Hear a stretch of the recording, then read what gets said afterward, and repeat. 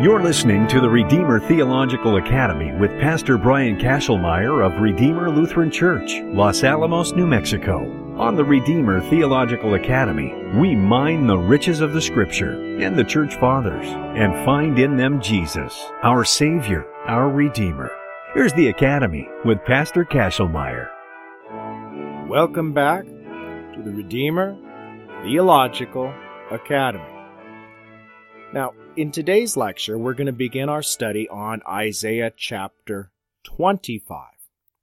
Now, in this chapter, the focal point that we're going to focus upon is verse 8, in which we learn, "He will swallow up death forever, and the Lord God will wipe away tears from all faces, and the reproach of his people he will take away from all the earth. For the Lord has spoken." And so this is the passage that we want to zero in on as we have the fulfillment of all these promises in the coming one, the one who is the seed of the woman, the one who is God and man, the one who is life himself, who will swallow up death forever. So that we see this as pointing towards the Christ, the one who came to restore fallen creation. Now, we've got a lot to talk about, so let's go ahead and get started. Now, in commenting on this chapter, Eusebius of Caesarea notes that after the previous chapter, in which Isaiah finished the prophecy about the universal judgment, now the people of God, the hearer, is to contemplate on the kingdom of Christ. And so remember back in Isaiah chapter 24, it said, "Then the moon will be confounded and the sun ashamed, for Yahweh of hosts reigns on Mount Zion and in Jerusalem, and his glory will be before his elders." Now remember, this is how chapter 24 ended on that note. And if you recall in our last lecture, when we were discussing this, how it is made manifest and apparent in the New Testament, specifically in the book of Revelation chapter 4, in which the Christ in his kingdom, he reigns on the throne as he is the ascended Lord. Remember in Revelation chapter 4? Around the throne were 24 thrones, and seated on the thrones were 24 elders clothed in white garments with golden crowns on their heads. Now remember, both John and Isaiah are describing to us what they see. They are revealing to us the revelation. They are speaking of the future as if it were the present. Now, Martin Luther, the Blessed Reformer, when he starts to comment on Isaiah chapter 25, he notes that this chapter belongs again to the preceding chapter because it foretells the devastation of Judea. So that it begins with Isaiah rejoicing in the hardening of the Jews, so that the godly may rejoice over the destruction of the ungodly. Now remember, as we talked before, this distinction between this earthly Jerusalem that refuses to listen to the Word of God, and the heavenly Jerusalem, on the other hand, that rejoices in hearing the Word of God. Now let's go ahead and begin at verse 1. Isaiah writes, "O Yahweh, you are my God. I will exalt you.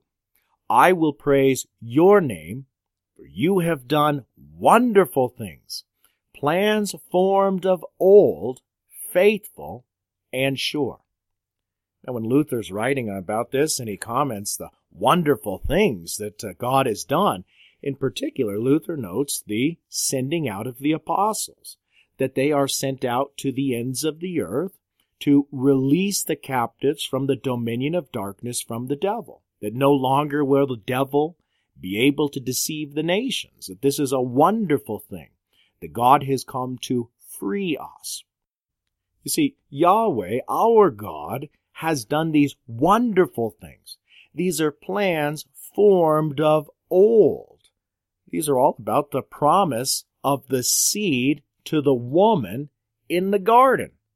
that this is the ancient promise, the ancient plan that was formed of old. Of course, Cyril of Alexandria says this is none other than the mystery of the incarnation that God delivered to Adam and Eve in the very beginning. In fact, Jesus himself says in Matthew 25 that the king will say to those on his right, "Come, you who are blessed by my Father, inherit the kingdom prepared for you from the foundation of the world." So Jesus is the King of glory, the one who will come again to judge the living and the dead, and all the nations will be gathered before him, and he will separate the sheep from the goats, as a shepherd does. But for the sheep who listen to his voice, they are to inherit the kingdom that's prepared from the foundation of the world. And again, back in Genesis chapter 3, God gives this promise, "I will put enmity between you and the woman, and between your offspring and her offspring. He shall bruise your head, and you shall bruise his heel." And so God speaks to the serpent that this end will come. This is a plan that was formed from the beginning, that the devil will be defeated. This promise is passed down from Adam to Noah to Abraham. And so we see this like in Genesis chapter 17, where God declares, "No longer shall your name be called Abram, but your name shall be called Abraham. For I have made you the father of a multitude of nations." Or again in Genesis 22, "And in your seed shall all the nations of the earth be blessed, because you have heard my voice." And so this promise is formed of old from the foundations of the world, that there will be a restoration of humanity when the Son of Man comes, the true Son of Man, who is in the image and likeness of God, without sin, but perfect. He is righteousness, and he will overcome wickedness. He is life, and he will overcome death. And he is light, and he will overcome darkness, the darkness that has been spread throughout the earth ever since the fall into sin. But so these plans of God have been formed of old, these wonderful things that he put into motion at the very beginning. And so John will tell us in Revelation chapter 13 that the Lamb was slain from the foundation of the world.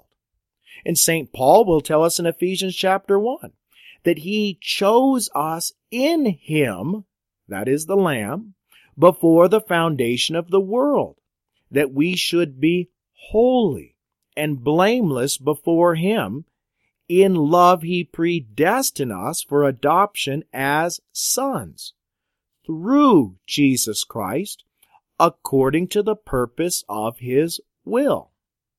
Now, St. Peter tells us in chapter 1 of his first letter, regarding the mystery of the incarnation, he writes, "He was foreknown before the foundation of the world, but was made manifest in the last times, for the sake of you who through him are believers in God, who raised him from the dead and gave him glory, so that your faith and hope are in God." Ever since the days of Adam, the people of God who have this promise have been longing to see the Savior, to see the salvation of the world revealed in the person of Emmanuel. Now Isaiah goes on in verse 2, writing, "For you have made the city a heap, the fortified city a ruin. The foreigner's palace is a city no more. It will never be rebuilt." Now remember, as we were talking in chapters 21 and 22 and 23 about these earthly cities that are in opposition to the city of God, namely Babylon, earthly Jerusalem, and Tyre. So he removes the cities of the ungodly, the fortified cities, the hostile powers. He compares them to towers and walls and strong people, but yet he will make them a heap. For these cities are no match. They try to prevent and put an end to the city of God, but they will not succeed, because his plan, his purpose is from of old. The wicked and hostile powers attack. They're in league with the devil in the dominion of darkness. These are cities that are built by men. But we know, unless Yahweh builds, the builders build in vain. So this will be destruction upon any of these earthly cities. Namely, here, the city of earthly Jerusalem will be destroyed. It will be overthrown by the Babylonians, and then it will be overthrown by the Romans once for all. Now remember back in Isaiah chapter 1, when the prophet came with these very harsh words, and he said, "Your country lies desolate. Your cities are burned with fire. In your very presence, foreigners devour your land. It is desolate, as overthrown by foreigners. And the daughter of Zion is left like a booth in a vineyard, like a lodge in a cucumber field, like a besieged city." So that's verses 7 and 8 back in chapter 1.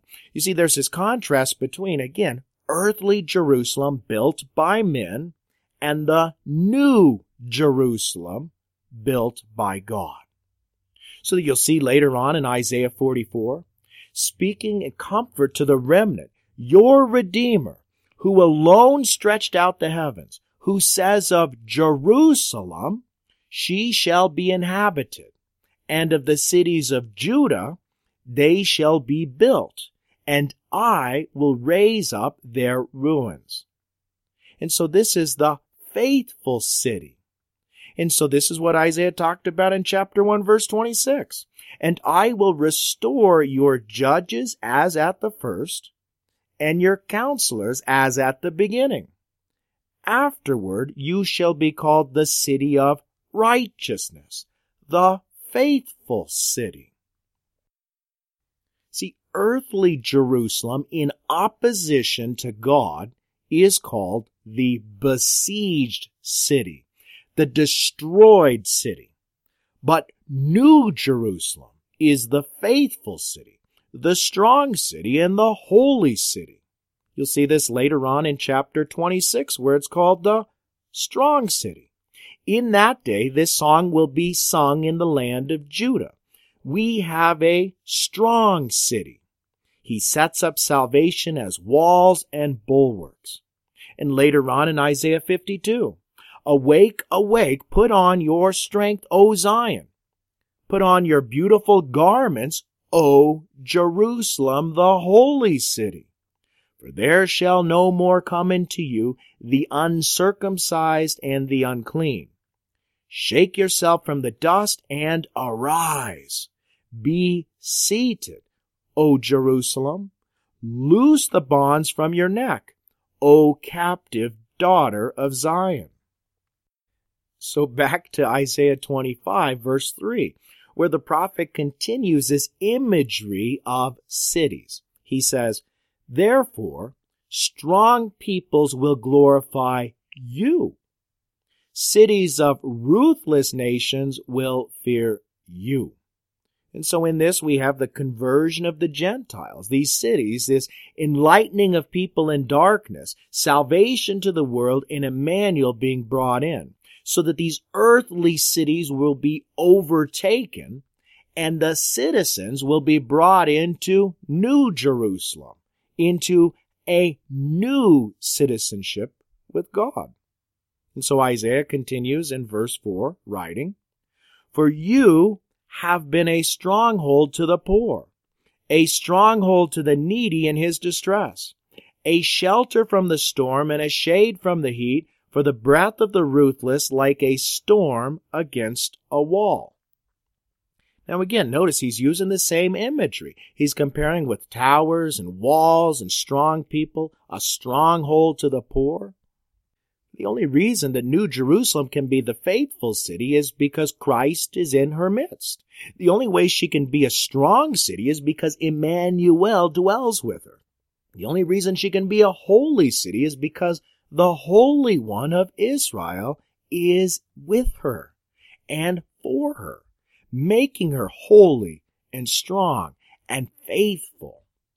For Christ is a stronghold to the poor, the afflicted, like in Isaiah 11. With righteousness he shall judge the poor and decide with equity for the meek of the earth. And he shall strike the earth with the rod of his mouth, and with the spirit of his lips he shall kill the wicked. Back to Isaiah 25 at verse 5. Like heat in a dry place, you subdue the noise of the foreigners as heat by the shade of a cloud. So the song of the ruthless is put down. See, the Lord will subdue the noise of the foreigners and all of their earthly kingdoms. He will confound, and he will bring relief. For the song of the ruthless will no longer be heard. There will be the ruin of the ungodly. And so all of this imagery of these cities and these competing cities, these earthly cities, and then the heavenly city of God. And then you move into this language of mountains. Now remember, Isaiah will use the imagery of mountains to talk about kingdoms. And sometimes by synecdoche, a mountain is a leader of the kingdom, the king of the kingdom. But these mountains rise up. Remember in Isaiah chapter 2, the mountain of God will rise up higher than all the other mountains. So in verse 6, Isaiah goes on and says, on this mountain. So we're talking about the kingdom of God, the city of God. On this mountain, Yahweh of hosts will make for all peoples a feast of rich food, a feast of well-aged wine, of rich food full of marrow, of aged wine well refined. And so this is Mount Zion. This is the church. This is the people of God, the kingdom of God, God reigning on earth. And so remember back in chapter 24 of Isaiah, you had that same imagery, that Yahweh of hosts reigns on Mount Zion in Jerusalem, and his glory will be before his elders. The glory, of course, is Christ, the Son of God, the Kavod Yahweh. And so Mount Zion, New Jerusalem, this mountain, it is where God will dwell in the midst of his people, bringing an end to the oppression of the devil. Remember back in Isaiah chapter 11, they shall not hurt or destroy in all my holy mountain, for the earth shall be full of the knowledge of Yahweh as the waters cover the sea. And again, so we have this understanding of this Mount Zion, this holy mountain, this New Jerusalem will extend to the ends of the earth. You will have the conversion of the Gentiles, that Yahweh will be made known to those who did not know him. And of course, in chapter 2 of Isaiah, it shall come to pass in the latter days that the mountain of the house of Yahweh shall be established as the highest of the mountains, and shall be lifted up above the hills, and all the nations shall flow to it. So again, you have this imagery of the kingdom of God, the mountain of God, which will be the highest of all the mountains. And the nations, the Gentiles, will be converted and flow in and be part of it. So in Isaiah 25 verse 6, he says that Yahweh of hosts will make for all peoples a feast of rich food.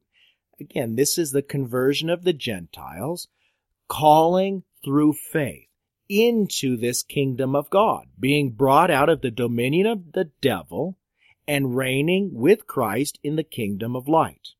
And so look at the language he uses as food language, feast language. Now remember, of course, back in the Garden of Eden, it was the devil who overcame the man and the woman with food.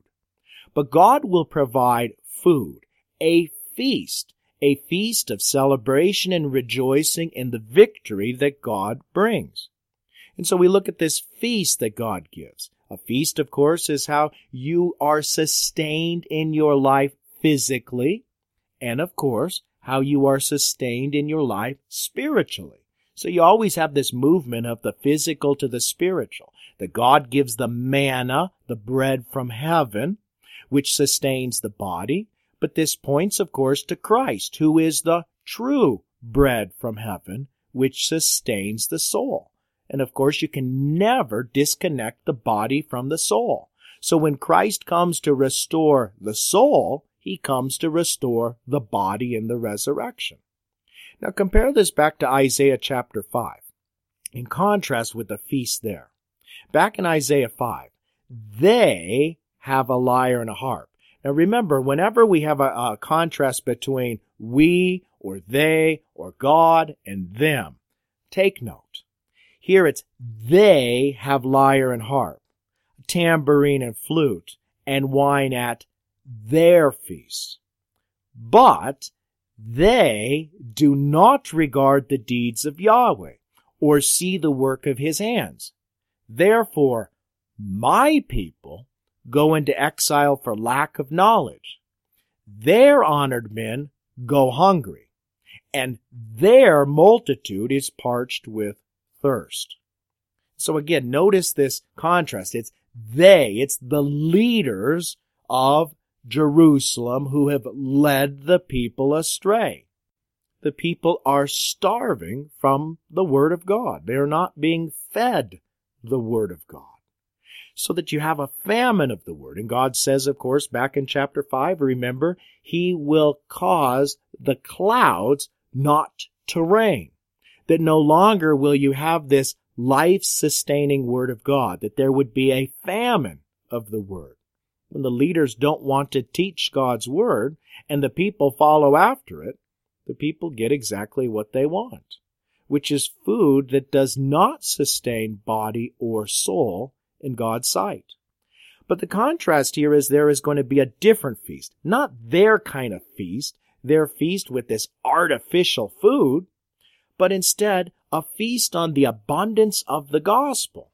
And so this is the feast that God talks about. He says that it's a feast he will prepare for.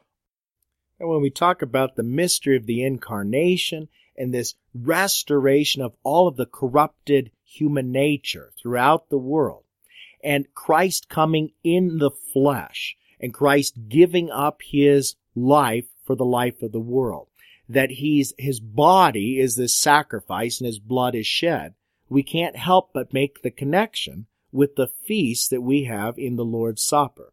That Christ gives to us his very body, which restores our body. Christ gives to us his very blood, which sanctifies us and removes our sin. So that in the eating and participating of the Lord's Supper, communing with Christ, we partake in a feast in God's kingdom, in this city that he comes to bring, at Mount Zion. Now, Isaiah continues to use this language and this imagery, if you will, that this imagery of eating, the imagery of feasting, that remember again, that this is how the devil tempted and he succeeded in breaking Adam and Eve with food. It's Christ who comes to restore us, and he gives us food. He gives us his supper. But Isaiah will continue to use this language of eating in the next verse, when he says, and he will swallow up. And so this whole language of eating and partaking and putting in your mouth and swallowing, that Christ will swallow up on this mountain the covering that is cast over all peoples, the veil that is spread over all nations.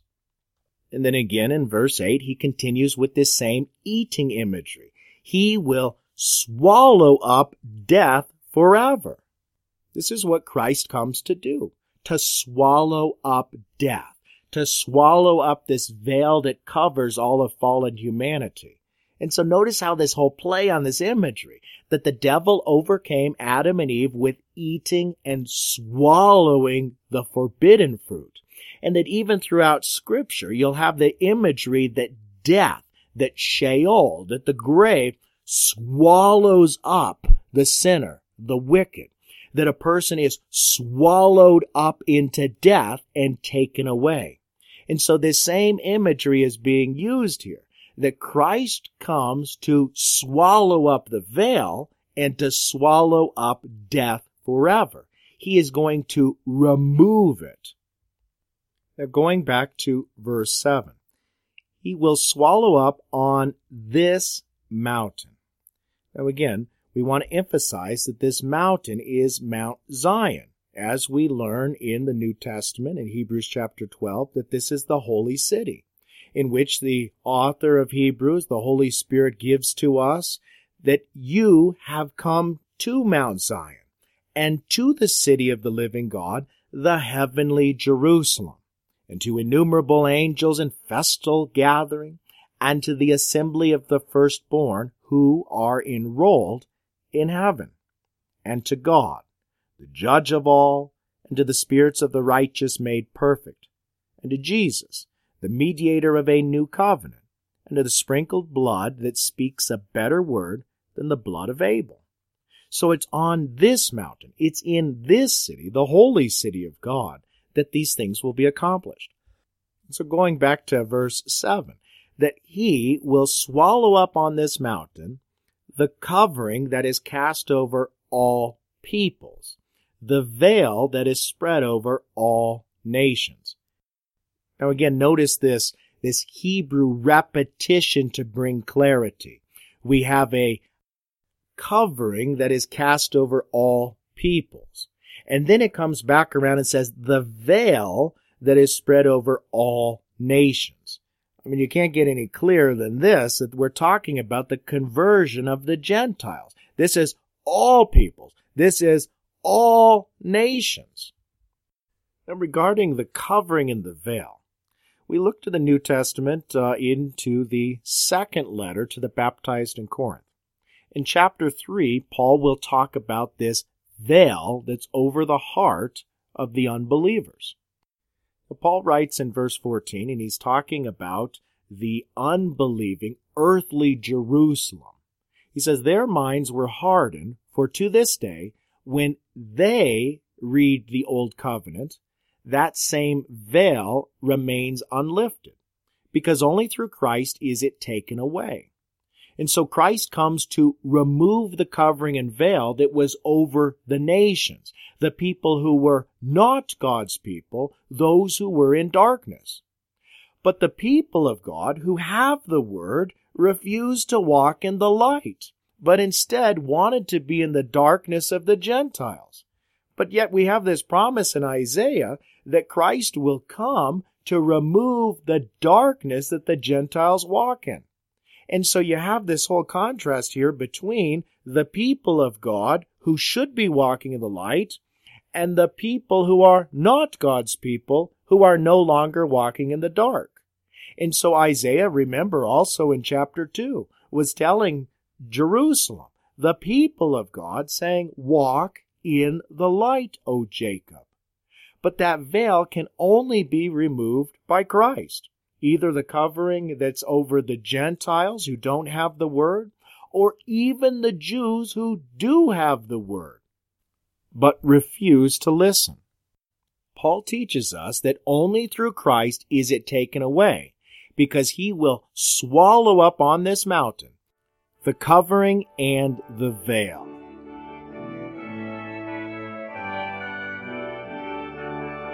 Thank you for listening to this episode of the Redeemer Theological Academy. For more episodes or to leave comments about this show, please visit our website, RedeemerTheologicalAcademy.org. Again, that's RedeemerTheologicalAcademy.org. Thanks for listening, and may our Redeemer Jesus Christ continue to be your life and salvation, your hope and your peace.